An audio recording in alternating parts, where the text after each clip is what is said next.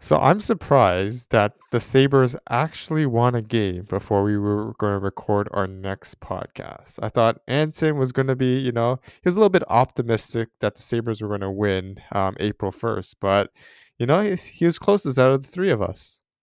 That would be me. I thought, new month, new team, but they surprised me and they decided to win. They decided to win on the very last day of March. I am still of the belief that none of us are winners. Well, aren't the Sabres winners? They're winners, I guess, but they're not winners in my books. They won the game, but they're not winners. They just lost. They just stopped losing as hard. I'll be honest, if I were in their shoes, I would have gone for 19 and just set a record. Because now you're just known for being tied for the worst losing streak in history of the league. I mean, I would rather be tied than creating a new record. You know what I mean? Like nobody remembers the co gold. Everyone remembers the guy who made the new Olympic record. I would like to say though that the Sabres, I think they lost their next game right after anyway. So and there's about 20 games left in the NHL season. So they could go on a 21 game losing streak to finish off the season if they really wanted to.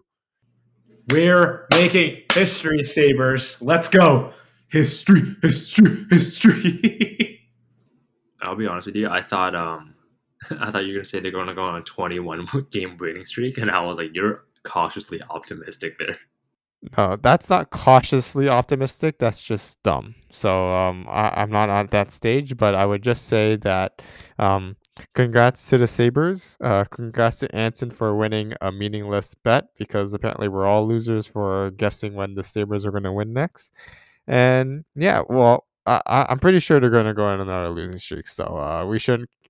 We can, talk about this again when they're at, 10, 12, 15 games again down the road. Hey, what did I win? Um, you win the satisfaction of guessing, being the closest to guess that when the Sabres were gonna win their next game. How about that? Should we do another one when when they're gonna win the next one? I don't think it's as exciting anymore because I mean they're only on a 1 game losing streak. They could be on a 2 game losing streak by the time this episode comes out, but it's just not as exciting, right? It's more fun when a team's gone like they got reached like the 10 game mark before everyone takes notice, right? Like you don't really notice a streak until it reaches like double digits, I find. I mean, do you want to be known for that? Well, it seems to be the only way that we can talk about the Buffalo Sabres. So, I mean, if the Sabres want us to talk about them more on the Bag of Pucks podcast, just go another losing streak, go on a 10 game losing streak. But since you guys aren't on a 10 games losing streak right now, that means we can't talk about them anymore. So, why don't we start the show properly and talk about someone else?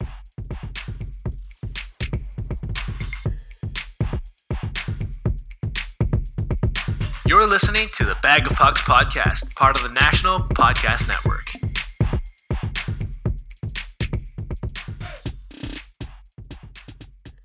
And we are back. So instead of talking about the Sabres, let's talk about the other team that joined the NHL at the same time as they did. I want to say, was it 40 or 50, 40 years ago, correct? 41? Sure. Anyway, it was before our time, but let's talk about the Vancouver Canucks because, you know, they've kind of been in a little bit of a drought, I would say. And, many teams didn't think they would get so low, but then they started coming back up. But they're still not a great team, and to me, it seems to me like the season is probably a lost cause at this point. The North is pretty much, I want to say, settled in terms of who's making the playoffs and who's not, and it's time to look into next season. So the Canucks have started their first piece of work, and they've re-signed Thatcher Demko, 5 times fine, 5 times 5. How does everyone feel about that? I'm gonna turn back a little here before we go talk about Demko. Have you seen Have you seen what's going on with the Canucks there? Anthony, I'm not the only one who hasn't seen that. Who's seen this, right? Like Jeffrey just hasn't seen this. You mean they got COVID? Yeah, Jeffrey, you know that, right? Yeah, I do, but it wasn't part of the story, so I just wanted to leave that out. I thought that was something that we could tie into the at the end of the Canucks conversation, not at the beginning. But we can talk about it right now. We can talk about how the Canucks, unfortunately, have a case of the COVID. A case would be calling it putting it lightly. I think they have what 9 players out with um, COVID. I have a thing. I just found it. It's some cases the team medical staff have gone to the homes of the players to give them IV treatments. See, I'm not going to speculate what that means. And that's from Darren Dreger, right? So just give credit where it's due because I don't want to get in trouble for slander if it's not true. But 9 players, and apparently, according to TSN, they have the Brazilian variant. Not great. Not great. I am a little concerned at this point. If you're the NHL, do you just go, look at the standings? Let's be realistic here. What if we just cancel the Canucks? Because the other option is going like, hey, Utica, what if you lose? What if you go for the Sabres record? Because we take all your players and play for the Canucks instead. Well, I don't think we should be making assumptions that everyone who goes on the protocol list is positive. I mean, it's too much to speculate at this point. Like, the only confirmed positive test result is Adam Gaudette. And yes, there are quite a few Canucks and Canuck staff that are on the protocol as well, but that doesn't necessarily mean that they all are positive, right? It could be 2 or 3. It could be 9 or 10, right? But I don't think that's something that um we should speculate too much on. I think it's just the case that, we hope everyone gets healthy and everything, and that eventually they can resume the season because, those games that if we cancel the Canucks, right, that's going to affect all 6 other Canadian teams if they still have games to face it against them, right? So I wouldn't go um overly exaggerated to cancel the Canucks per se, but I mean, we looked at the Habs and that got resolved fairly quickly. It was a week off. Maybe the Canucks might only need a week off as well. I respectfully disagree. I think didn't the Montreal Canadiens only have like not only, but they had like 4 or 5 cases, was it not? They had like much fewer cases than the Canucks. Even if it's like say 4, each person it affects each person differently. Like Rasmus Ristolainen, he got it earlier this year, and he's like how do I say it? He's like a top. He's the best physical shape like a person could be. He's like in the 99th percentile of like the human, right? Like us, right? But he he got it so bad that he couldn't like get out of his bed for like a week and a half. So I don't think it's fair to say like a week is enough because it hits everybody differently. While on top of that, um, just because like you're clear from the virus doesn't mean that you can't say transmit it to other people. Well, the key here is that with the virus, right? It's not about getting everyone back healthy before a team can start playing. It's once they've done all the contact tracing to make sure that they've tested everyone who may have been in contact with the positive case. So then that's how they can determine that, when's it's safe for the team to play. Because if you've contact traced it and you've gotten every single person that may have could potentially tested positive, could have been come in contact with the virus, in theory, if after you've test everyone's negative, um and you've given it time, you've done multiple tests, in theory you're allowed to resume practice, because if you maintain that bubble, you should be able to play. So, like, unless a team is decimated to the point where like half their team has COVID, I get what you mean that COVID affects everyone differently. But from a playing standpoint for the NHL, it's as long as the spread is contained. Realistically, once that spread's contained, then the Canucks can play. So that's kind of what happened with the Habs, right? Yes, a couple of people were on the protocol, but once they've contained it, they were able to resume practice and play the next day. But I guess my concern is, yes, they can play, but a lot of these guys are going to be, I don't know if they're going to be playing shape. Like 4 or 5 guys, like I agree with Anthony's point basically. Like 4 or 5 guys, not great, but you can kind of plug it in with a taxi squad. 8 or 9 guys, concerning because you're going to plug in your taxi squad and hope that your taxi squad can cover, and then you're going to go to your minors, right? Like we're not just because the team is out of protocol. We can't assume every player is ready to go either. Like literally, look at Rasmus Bersalinen. He's still kind of out of shape after what 2 months of getting it. Okay, that entire team is out of shape. That's a separate story, but yes, you remember but you know what I'm saying. Like he even had a comment saying he just it was impossible for him to get out of bed for like a week. Well, obviously, like I think for me at least, I assume my co-hosts agree with me. We hope obviously that this team is not that affected, right? Like from our perspective, if we want to be selfish here, Ansa and I have always been on the team of, hey, we're gonna finish the season on time. It's gonna be great. So on the selfish side, you know what? Like I got a pride thing here, but also you always want your players to be, healthy. But my point is like I'm concerned that when they come back, is everyone back? And at what like health level are they at? And I have some serious questions there.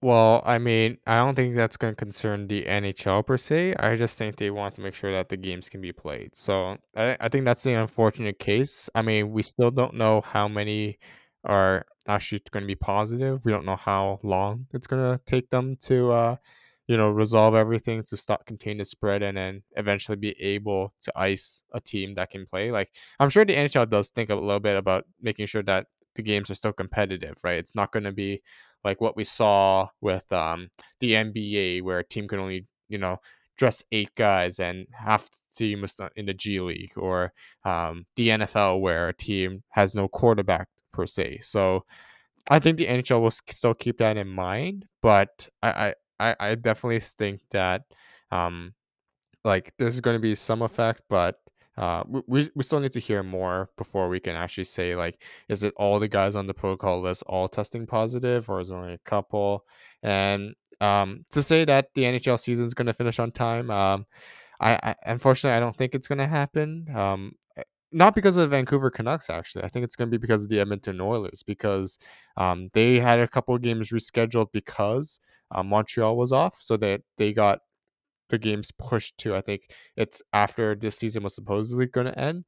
So now that I think they lost 2 or 3 games against the Vancouver Canucks being postponed, those games are going to have to probably be even later than that. So I guess we'll see.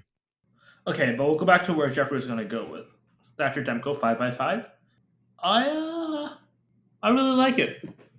I don't know. I know Jeffrey will tell me, be like, this is the dumbest deal I've ever heard. No to man. The fact that you like it just shows how dense of a hockey fan you are. But I like it. I think it's reasonable for a goalie at 5x5. I think if they did a bridge, it'd be like 4 anyways for 2 years. The fact that you put an extra $1 million and you lock them up long term for a goalie, I like it. Especially when you're considering that they're also, they only have 1 year of where they're spending a lot on goalies. So that's next year when they're spending 5 on Demko, 4.3 on Holtby, and 3, I think, on Luongo. And then after that, it's a lot more smooth sailing. Like the first year of Demko, the second year, so in 2 years, when Demko's the only one making $5 million, Holtby's a UFA. They're not paying Luongo anymore on cap hit wise. They no longer have to pay for Roussel. I believe Ericsson's contract's over there ends as well. Jay Beagle, that saga's over. And Brandon Sutter's contract's over. So I think that's a great time for a reset by then anyways. So I like the timing of that deal. Now, Jeffrey, why is this the dumbest deal I've ever known to man? Well, I wouldn't say it's the dumbest deal. Like I'd say it's interesting to lock up Demko here, but it kind of signals to me that in the offseason, Pedersen and Hughes are going to sign bridge deals, unfortunately. I think that, we've all, complained about Jim Benning that he shouldn't sign guys on free agent contracts. And it's come to shown right now, right? You've got Demko up, you've got Pedersen up, Hughes up, all in the same offseason. And you've still got guys like, Roussel, you got guys like Beagle, you still got guys like Erickson still on your books, right? Like, if these guys weren't there, signing on any of these three guys wouldn't be so much of a problem. But now is the point where they're gonna have to figure out how they're gonna re-sign all those guys. Plus, still got a lot of empty roster spots going into next year. So, either hopefully they work out maybe a deal with Seattle, maybe to get some money off the books. I don't know if that's an option, but the way I look at it, like for Demko, he hasn't even played, 82 NHL games. He hasn't even played a full season. So, good on him for getting 5-on-5, like 5x5. He's going to get paid well. The Canucks are buying into his prime season, and it's a fairly big bet, considering the fact that, this is a guy who's played less than 100 NHL games. But I guess they've seen enough out of him to reward him with that contract. How about you, Anson? What's your thoughts? I'm just gonna ask Allison this question. When did they sign Hellebuck to an extension? Ooh, I think 2 seasons ago. Would that be right? That sounds about right. But if you give me 2 seconds, I will give you a better answer. Your better answer is going to come at 2018. So yeah, 2.5 seasons, 2 to 2.5 years ago. Jeez, I can't speak. So okay, so he has a pretty decent body of work when he signed the contract there. Yeah, he had about 1.5 seasons. Yeah. Okay. So I guess I'm kind of in the same boat as Jeffrey, but I'm kind of like I think 5x5 for like again like less than 100 games in his career is a little much for me, but at the same time, like goalies are wild cards. Markstrom wasn't Markstrom until a couple of years ago, and he was like what 27, 28, something like that. The fact that I guess Demko's showing this much promise and he's only 25 right now, and you're signing him from 25 through 30 or 26 through 31, whatever. I think that shows promise, and like at worst, it could be pretty bad, but at best, you could get a pretty good body of work for only $5 million. And like Alson said, like after a couple of years, Luongo's retirement cap comes off the books. Hope comes off. That's like what, another $5-6 million. So yeah, you also have money to spend for like I don't know, say Michael DiPietro for like a little bridge contract for him in a couple of years if you really want to, like a little 1A 1B with DiPietro and Demko. I mean, I think that over the next couple of years, especially if you take a look, I think sports are going to come back pretty well for the NHL, right? So like you'll have people coming into games, your TV deals coming in, so you're making some good money. Like the economy is doing pretty well in the States. Like I think by year 3, the cap's going to be up a lot anyways, where a guy like Demko is probably going to be getting paid like a 1B. So, I mean, it's not that bad. Like maybe it might suck in year 1, year 2 if he, craps the bed, but year 3, year 4, that's 1B money. Like that's not that much. If you look at Braden Holtby as your 1B right now, he's getting paid like that. That's about extra 700. That's about 17-ish percent. I could see the cap going up 17% in the next 3 to 4 years with the money coming in and everything. So I don't think that's that bad. And the fact that you're saying, hey, they're going to be on bridge deals, I think that should have been the plan from the start. Because if you in 2 to 3 years, a lot of those really bad contracts are off your books in 2 to 3 years, right? Your Sutters, your Roussels, your Tyler Myers is, it's getting there, but your other contracts over, Jody Benn contracts over, your Ferland, Erickson, Beagle contracts all over. Like I think that's the plan regardless. I just worried that yes, those contracts are coming up, but if you have those guys on bridge deals, in 2 to 3 years as well, guys like JT Miller are going to be up. Guys like Brock Besser are going to be up. Guys like Bo Horvat's going to be up.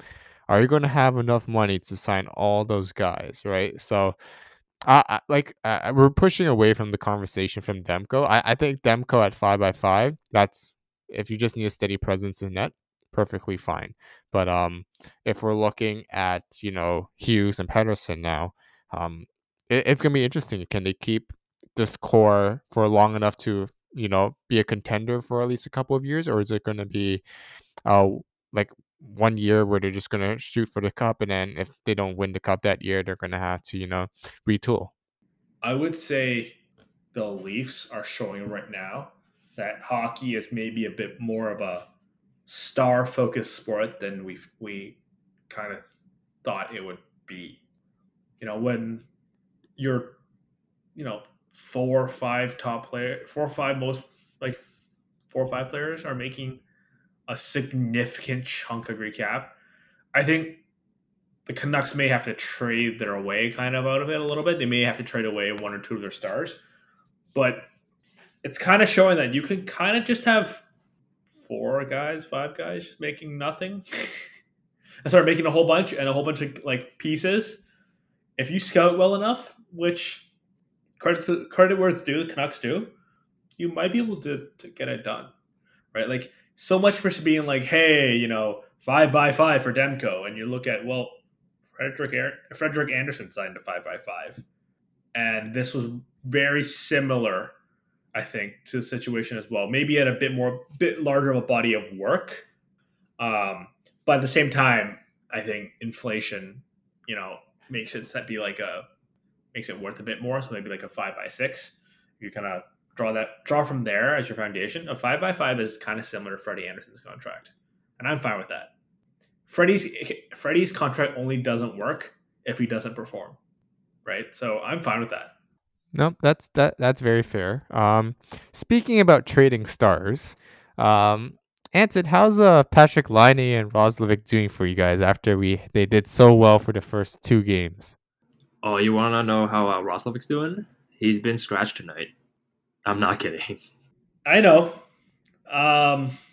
So how's that trade coming along? It's coming along. They want to play Laine as a power forward, which is kind of funny. And Roslovic has been, I'd argue, one of our better players since he came over. And the fact that he's being scratched, it's, how do you say it? When Torts was in New York and Vancouver, and you could kind of see the writing on the wall when he stormed, I think, Calgary's dressing room, and then he starts snapping at the reporters when he was with the Rangers. I think this is finally his the writing on the wall for him as the Jackets coach. I don't know. I think you guys know my thought about this, where I'm just Torts is a great motivational coach, but you get tired of that really quickly, right? Don't look at it as hockey. Look at it, in your workplace, whether, you're an office worker or you work in the kitchen, right? Let's say you work in, a restaurant. If your head chef is Gordon Ramsay and he's screaming at you every day that, you're an idiot sandwich, eventually you're just going to be like, dude, I'm just going to tune you out. So tough love works at first, but it doesn't go long term. Yeah. You're starting to see less of these, super fiery coaches, because I think you're starting to see that it's just it doesn't really work. Maybe it's a millennial thing. Maybe, yeah, it's a generation thing where it worked back then, but it doesn't work for the Stars now. Yeah, it works. Maybe it works well with the young team in the sense that it's just hey, you're fresh in the NHL, and you're hey, scared, you're gonna get demoted, and everything. Once you kind of establish yourself a little bit, it's just hard, because it's just oh my God, he's yelling at us for the 3rd time this week, and you're just I really don't care at this point, right? Torts seems like a super guy outside of hockey, right? If he's in the analysis position, things he does for, I think it was the SPCA in Columbus. Like, great guy, nothing against this dude. And it's just that I don't know how effective an angry coach is long term, just because you kind of start tuning them out. Yeah, and I think it worked the first couple of years he was here, and especially that year that we swept Tampa. But I think from that point on, it was kind of not downhill, but like you could see that it's not really working. Like even this year, like Seth Jones, he's been out of position at times, and at this point, there's only so much you could do until like your system doesn't work. And basically, the way I look at it is, Torts for your team, Torts can bring your floor up a bunch, but your ceiling is a lot lower. You know what I mean? But at this point, I think the floor and the ceiling aren't that far apart. I don't know. That, I think for me, it's just looking at that trade. He's not a power forward, and I feel like he's being played as a power forward to, in a way, build his value a little bit when he can't score. Which I get the intention. Honestly, I think the intention is good intention. Where it's just like, look, if you can't score, you kind of do something else, right? Like if you are, I don't know, we'll go back to the chef example. If you suck at making, like dinners, you kind of like retrain them and make them, a dessert chef, right? Kind of go from there. I get it, but it's just like you don't go to a world class chef and be like main course chef and be like, hey, not doing so hot. Last month you messed up your food orders. Let's make you a dessert chef and start from the beginning. You know what I mean? Yeah, and I'll be honest, at this point, I don't know. I'm leaning towards the idea of like selling at the deadline, just because like we're in a dogfight for the last spot in, I think, the Central in the division. So it's like even if we make it, it's gonna be against Tampa. That's that's how it's looking. And if you put us against Tampa in the playoffs, like I think 95% of the time you would pick Tampa, regardless of who you cheer for. Okay, but as a Blue Jackets fan, let me know if I'm going too far off the rails here.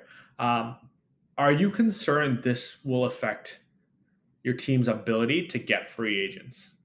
Okay, who was our biggest free agent though? That's my point. Where you're not going to be able to get free agents because teams are like, players are like, I don't want to play there. I don't want to play there. Get screamed at and trying to change the way I play. Like, look at this. Well, Torts' contract expires this year, so if they do re-sign him for like an extension, I would be surprised. I won't be happy. I'll be honest with you. Just the way that the season's gone, like he scratched Roslovic. I think he didn't play Laine for like a third period here, and then he didn't play Laine for another like end of the game for another game. So it's like there's just some coaching decisions that he does that kind of just, as an outside point of view, you're like, why? He's literally your best, like Laine. He's your best offensive weapon, right? And you're not playing him when you're down 1 and it's 6-on-5. It's stuff like that where it just doesn't make sense to me. And I think him being here 5 years, like you said, it just kind of wears out on you over time. As a Leafs fan, or a former Leafs fan, it's almost like you see that similar disconnect between the GM and the coach, right? Where the GM lays out a team in front of you, but the coach doesn't have the same vision as the GM and wants to play a certain way, so they misuse players. So like with Laine, like I think there's a right intention that Laine, 6'4", right winger, big, could or should, could have a little bit more of a power forward touch. So you can't fault, Tortorella for trying that. But at some point, you also have to recognize, like, it's maybe a little bit too late to experiment, or, you've given it enough time to try. It's not worked, so stop trying it now. Maybe it's time to try something else. So, like, I don't know, with Laine especially, right? Like, we talked about free agents wanting to sign there. Laine's a restricted free agent. Will he want to resign? But you're an RFA. You kind of you really don't have much to say. Like you're not going to be like, well, I'm going to go play in Finland for a couple of years. Like that's not really a thing. Right? You kind of just do your thing, right? And can't really trade him. Like if you're the Blue Jackets, you're really not going to get like a good value for him. You're not getting a high first liner back at this rate. You're trying to trade him out there. You're probably gonna get like a second, third liner and a prospect maybe for line A. Does that sound like a reasonable amount? Well, if you're trading on the deadline, yeah, because he's an RFA, and realistically, like you don't know whether or not he wants to re-sign with the team if he gets traded to the team he gets traded to. You don't know if he wants to sign an extension there or not. So for that team, you don't want to offer too much, and for the Jackets, you can't get the value you got when you trade Dubois for like Laine and Roslovic and whatnot. He could go to Finland, but He's not. I think he's too competitive to really go back to Finland at this time of his career. I don't know, that's fair to say that, but I think No, yeah, like, I don't think Finland is. No, that's like a negotiation tactic more than anything, to be honest with you. And I think realistically, he could just like at worst case, he signs like what Dubois did, just sign like a 2-year like a team friendly deal and go get me out of here, and then see what Jarmo can do. Because I, honest to God, I think Jarmo's done a good job building this team. It's just every game, Torts kind of just puts the lines in a blender, and I'm not kidding. Like some days it's Stenlund being R1C, sometimes it's Texie being R1C, sometimes it's like Roslovic. There's no but in his defense, that's not Kekalainen's job to tell him who 1C is, right? That's Torts more than anything. You got to give the coach some sort of like. Well, no, yes, that, but then at the same time, it's like, I guess with certain teams, like say, let's just bring the Leafs again. It's like you got Matthews, Marner, and I think Thornton or Hyman or whoever. Like generally who's going to be in your top line or like your top six. But like with us, you don't know. Like Cam Atkinson's one of our better scorers, but there are certain days where Torts goes, "You're going to play on third line," and how do you say it? What if you put Mitch Marner on the third line? What if you put Jonathan Drouin on the third line? You know what I mean? What if you put Stamkos on the third? I'm sorry, that's not a fair comparison, but like, you know what I mean? You put like the guy who has the potential to be your first liner on the bottom six, I think there's an issue there. You know what? Yeah, fair enough. Okay. Yeah, so let's move on. We've gone on this for a while here, haven't we? So Jeffrey, next week is trade deadline. Mm-hmm. And you were concerned that we weren't going to, have time to have a little bit of a preview show. So let's get at it right now, shall we? Well, I don't want to say it's a preview show, but, as a podcast that recognizes its strengths and shortcomings, we know that we will not be able to, put out a podcast in time for the trade deadline next week. But I was just thinking, we can at least talk about a couple of things here and there, and then next week we might touch on a couple here and there. But, yeah, do we really think it's going to be much of a trade deadline this year, or is it just going to be another quiet day where there's not a single trade between, let's say, 6 a.m. to noon, and then we'll get like 5 or 6 trades in the afternoon type of thing? I think I'm a little concerned for the trade shows this season, because there's no real stars. Every year you got like, ooh, 2 or 3 guys like, ooh, they trade anything to be traded. I don't really see that this season. It's just quiet this season. Like the expectation this year was maybe, ooh, Taylor Hall was going to be a guy, or like Mattias Ekholm, like, ooh, like those guys are going to be like, ooh, you know what I mean? But Taylor Hall has 18 points in 34 games. Ekholm has 15 points in 30 games, which is nice, but like this isn't Taylor has 18 points in 34 games. But this is just way too quiet. There's no real stars on there. It's a lot of depth pieces, and I think another concern is most years you would see it like buyers trade draft picks, but this year, just because a lot of scouts can't go and watch players live, How do you value draft picks? Right? So like that's where it's just like this it's very interesting if you're working for a team, I think. But as a viewer or running the trade shows, this is a dud of a year, right? Like if you're working at a team's like, okay, so we've got a deal for I don't know Kyle Palmieri. How do you value those draft picks? Because this year more than any is more of a crapshoot more than anything. And I know I cut off Anson, so I'm just gonna send the mic over to Anson. I was just gonna say, if there was a year that you would just jettison all your draft picks, it would probably be this year. Just because you don't, like you said, you don't know who your scouting's not there this year. You can't really see a whole lot of games live and whatnot. It's all video, and like video is not as good as in person. If I don't know, let's just say like if they were like, hey, give us a first for Ekholm, depending on if you're how high you are in the standings right now. Yeah, like I'd how do I say it?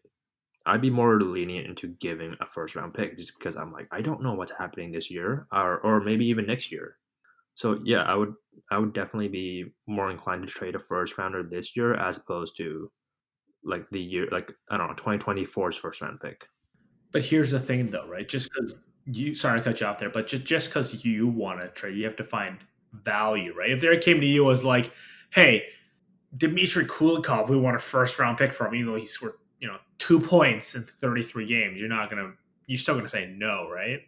No, I understand that. Sorry, I mean like for the sake of it, let's just say Ekholm, not Kulikov, but like Ekholm, like a first round pick. I'm like, and depending on the team you're like, you might be more leaning to saying like, sure. Okay, but that's one thing though. Ekholm's trade value is ridiculous. Like the asking price for Ekholm is ridiculous. According to Pierre LeBrun, it's a first round pick, an elite prospect, and a third asset, which is unspecified. So I'm guessing that's like, either a bottom six, a bottom pairing defenseman or, a defenseman you can plug in right now. But are you trading a first round pick and an elite prospect for him? So if you're the Blue Jackets, for example, are you trading your first round pick? I don't know who else would be a bottom, like a plug and play defenseman there. A Mika Lettinen, for example, and I don't know who you want to toss in there as well. Your top prospect, I don't know who the top prospect is. Is it Chinikov? Would you toss all three of those pieces in there? Oh, absolutely. I don't think so. No. Yeah. No, if it was like a first and like a Lettinen, sure, why not? But like one, we're not really contending. Two, Chernkov's a long-term project. And like yeah, like you said, it's an elite an elite prospect. You don't want to give up an elite prospect for a rental unless you're absolutely sure you're going to make at least the final four. Is the asking price not that far off though? Because I remember that Jake Muzzin trade where it wasn't like Jersey, Grunstrom and a second for Muzzin, who also had a year left on his contract. We could probably argue that Ekholm's better than Jake Muzzin. So I wouldn't say that. You shut your dirty mouth. I wouldn't say that asking price is too far off. Too far off, but I would counterpoint Anson is that I think GMs want to have all these extra lottery picks. I think they would rather have draft picks this year because everyone's scouting's all over the place. Teams might think that, oh yeah, we've got better scouting, so that why don't we take more shots in the dark and maybe we'll find one of those late round gems because this year is such a mess that maybe the guys that we've identified might be those stars that other teams haven't figured out about yet. So I mean, I could see teams just willing to, take those extra picks and just see what they can get. Like, yes, they might not have scouted them fully, but I think teams would be excited to just have all these extra picks just to, fool around with and maybe get the next, I don't know, Pavel Datsyuk or something like that. But I would probably say with this actual trade deadline, the thing that's going to make it probably the most boring is that are there really that many sellers that have pieces to sell, right? Like we talk about, well, if we go to like the NHL, I mean the Athletic or TSN, and you see guys like Matthias Ekholm and Mikael Granlund on the draft board there. Nashville's 8-2 in their last 10. They're back in the playoff race right now. They're not selling those guys anymore. So, like realistically, you look at the number of teams that might be sellers. I would argue Ottawa, Detroit, Anaheim, New Jersey, and Buffalo are the only 5 teams that we can say for sure right now that they're going to be sellers 1 week before the trade deadline. So Ottawa, Buffalo, Detroit. Who else? New Jersey and Anaheim. So the bottom 5 teams in the league. Well, I mean that's what a seller is, right? Like you're not going to be the Yeah, top no, team. just like just so I'm aware, the bottom 5 teams in the league, you'd say are sellers. Yeah, Like the absolute last teams in the league right now. That's reasonable, but I would also probably toss in a few other teams. I think San Jose, you're constantly, if you're you're constantly listening. Anytime someone's like, we would like to take one of those massive deals on off your hand, you're being like, I just put you on my speed dial. I think that's different though. I think that's a bit different than like selling at the deadline as opposed to just trading away like a long-term contract. I guess, yeah. You know what? Bottom 5. Okay, if that's the case, yeah, bottom 5. I'll give you that. But is that not most seasons where you get the bottom 5? Maybe most seasons you get bottom 8, but bottom 5, and maybe that's why the prices are so high, just because there's not many sellers and you got a lot of bubble teams, which is good. I like that. But like maybe, but if you look at the TSN trade bait board, like it's not pretty, right? Your number one guy is not David Savard most years. And like, shout out to TSN for the laziest clickbait journalism I've ever seen. Just number 8 is Toronto's top prospect. Like, name the prospects, you cowards. Like, just like, do you just want more people like, ooh, is it Robertson? Is it SDA? Is it I forgot who they drafted this year first. Yeah, is it Sandine? It's like, ooh, clickbait. It's like, okay, just name the prospect. Jesus Christ. And like Chicago's cap space, I guess, but like, is that really like a weapon? Like, is it a top item?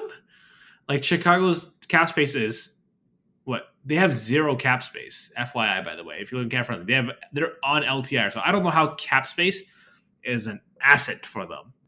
I guess because you can add on other players since they have Seabrook and Taves out. Like, I don't know, maybe.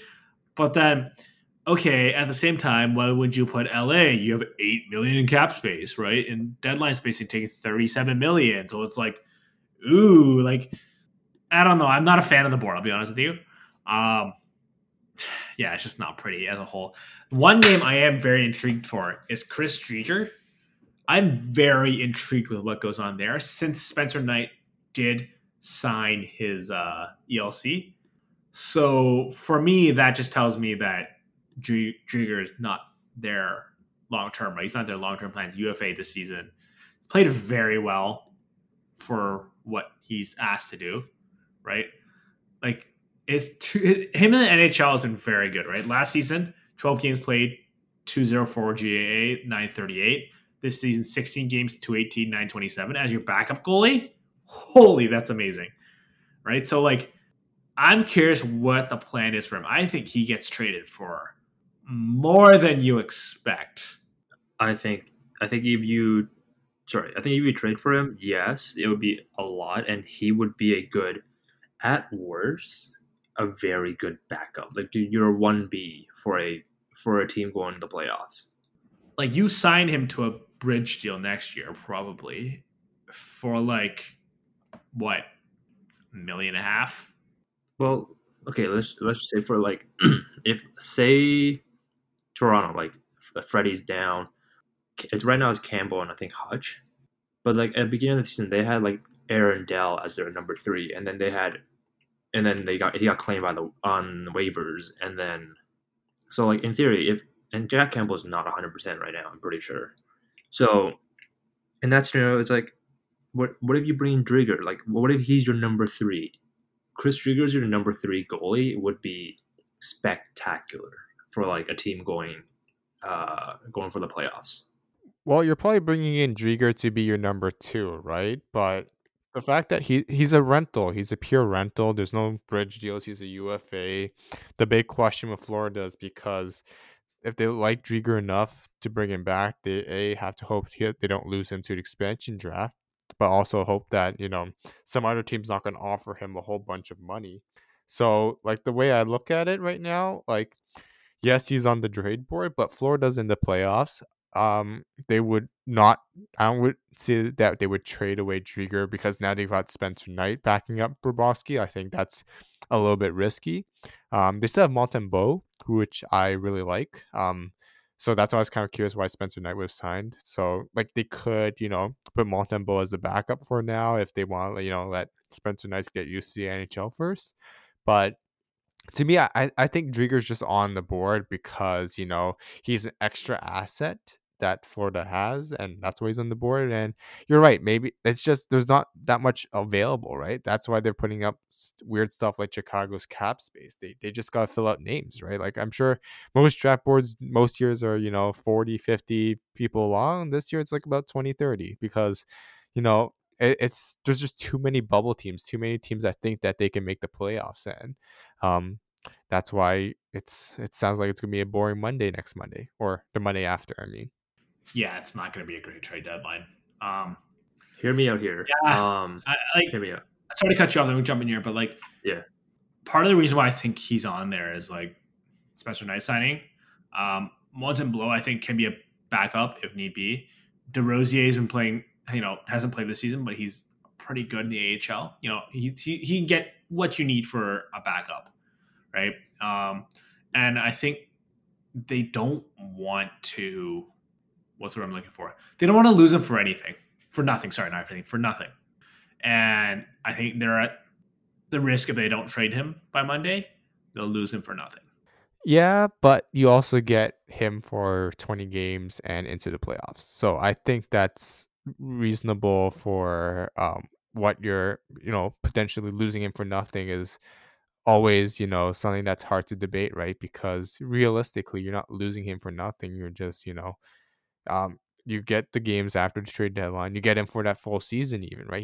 He's your 1-year rental. So, I'm okay if Driedger stays. I think if he does get traded, you're right. It's going to be a fairly high price for whichever team does do that deal. But I just think there's just so many teams that are looking for things, but A, they don't have enough cap space. B, there's the quarantine protocols, and C, I feel like a lot of teams don't have enough roster spots, right? Yes, if you have the cap space, but then you don't have the roster spots, and it just causes more problems. So we'll see what happens next Monday. We really didn't want to go into too much stuff, I find, just because like things are going to change within this next week anyway, so we can make some random predictions, but they'll probably all be wrong. But I think it's just good to talk about it, get out of the way, because we're probably going to miss it next week.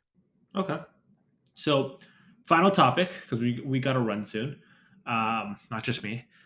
So, are you ready for the spicy takes this week? The spicy take of the week. What do you got? What do you got? Jeff O'Neill this week saying that there's 100% chance Zach Hyman will make the Team Canada Olympic team. That is a spicy take, knowing how stacked Canada is on forwards.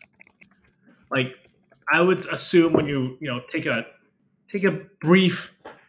I'm just gonna put together a very quick Canada team. I'm just gonna take Sportsnet's Team Canada team from July of last year, but I think it's close enough. Please tell me if Zach Hyman is better than any of these players.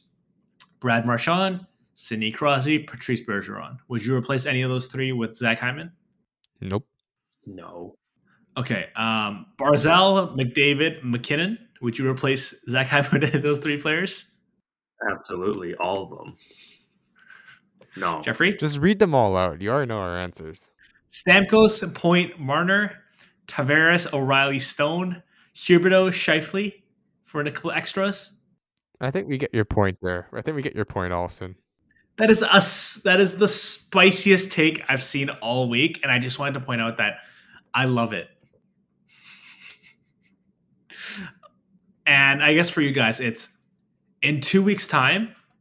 Do you hear rumblings from any hot taker that Alex Galchenyuk is a dark horse for the American team?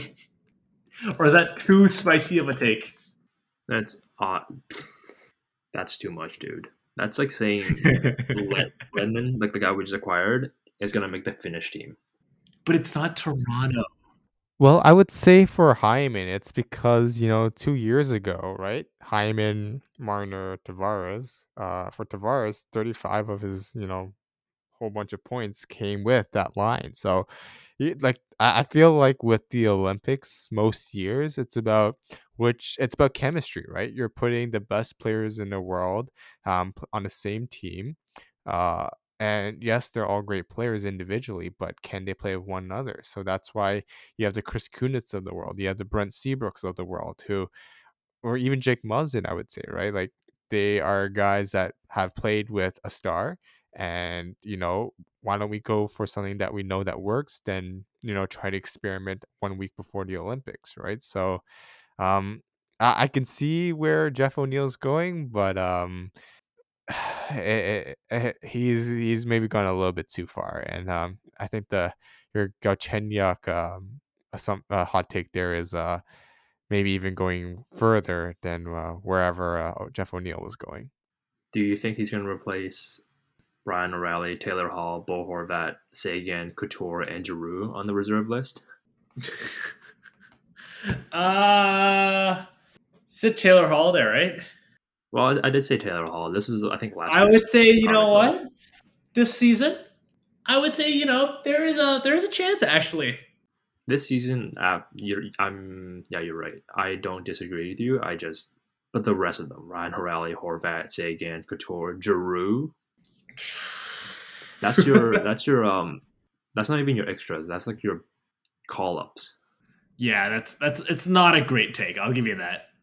Like Hero barely makes a team. Like I don't know about that one. It's not a great take. It's just content, right? It's just a way to drive discussion. It's a way to, drive traffic to certain people. So you know what? To each their own. That's why I find Olsen comes up with really bad hot takes as well, because he feels that he can drive traffic. But why don't Olsen, let's let you finish off on a hot take with our final thoughts here today. What's a super hot take that you think is going to sound smart and drive traffic to the Bag of Pucks podcast? Oh, are you ready for this one? I would consider Carter Verhaeghe for the Olympic team if he continues at this pace. Hot take. With that being said, I will start. With that being said, I will start with thanking everyone for listening to our podcast, and we love y'all. And wash your damn hands. I think the season's still gonna end on time because I'm an optimist. And love y'all. Anson? Yeah. So, very quickly. We didn't touch on Elias Allmark, but hopefully we get to it next week. But this man's a UFA, and he is single-handedly saving the Buffalo Sabres season. And same with Olsen. I absolutely think it's going to finish on time, but it's looking bleak for a few teams. And as always, we all know that the NHL season is not going to finish on time. We don't know which world Olsen and Anson are living on, but clearly they didn't even listen to us talk about COVID today and how that the Edmonton Oilers are not going to be able to finish the season on time if they need to replay those Vancouver Canucks games. But we'll move on from that, and everyone stay safe, wear a mask to keep both yourself and others safe. I'm sure Olsen's already said wash your damn hands, and we'll talk to you guys next week. I can't believe none of you had a hotter take than Carter Verhaeghe being Olympic consideration. Bye. How about Linus Ullmark, 8 years, $10 million? Oh, you gotta believe it. All right. See you later, guys. Love y'all. Thanks for listening to the Bag of Pucks podcast, part of the National Podcast Network. You want to complain about us? You can tweet us at BOP_POD on Twitter. Thanks for listening, and we'll see you soon.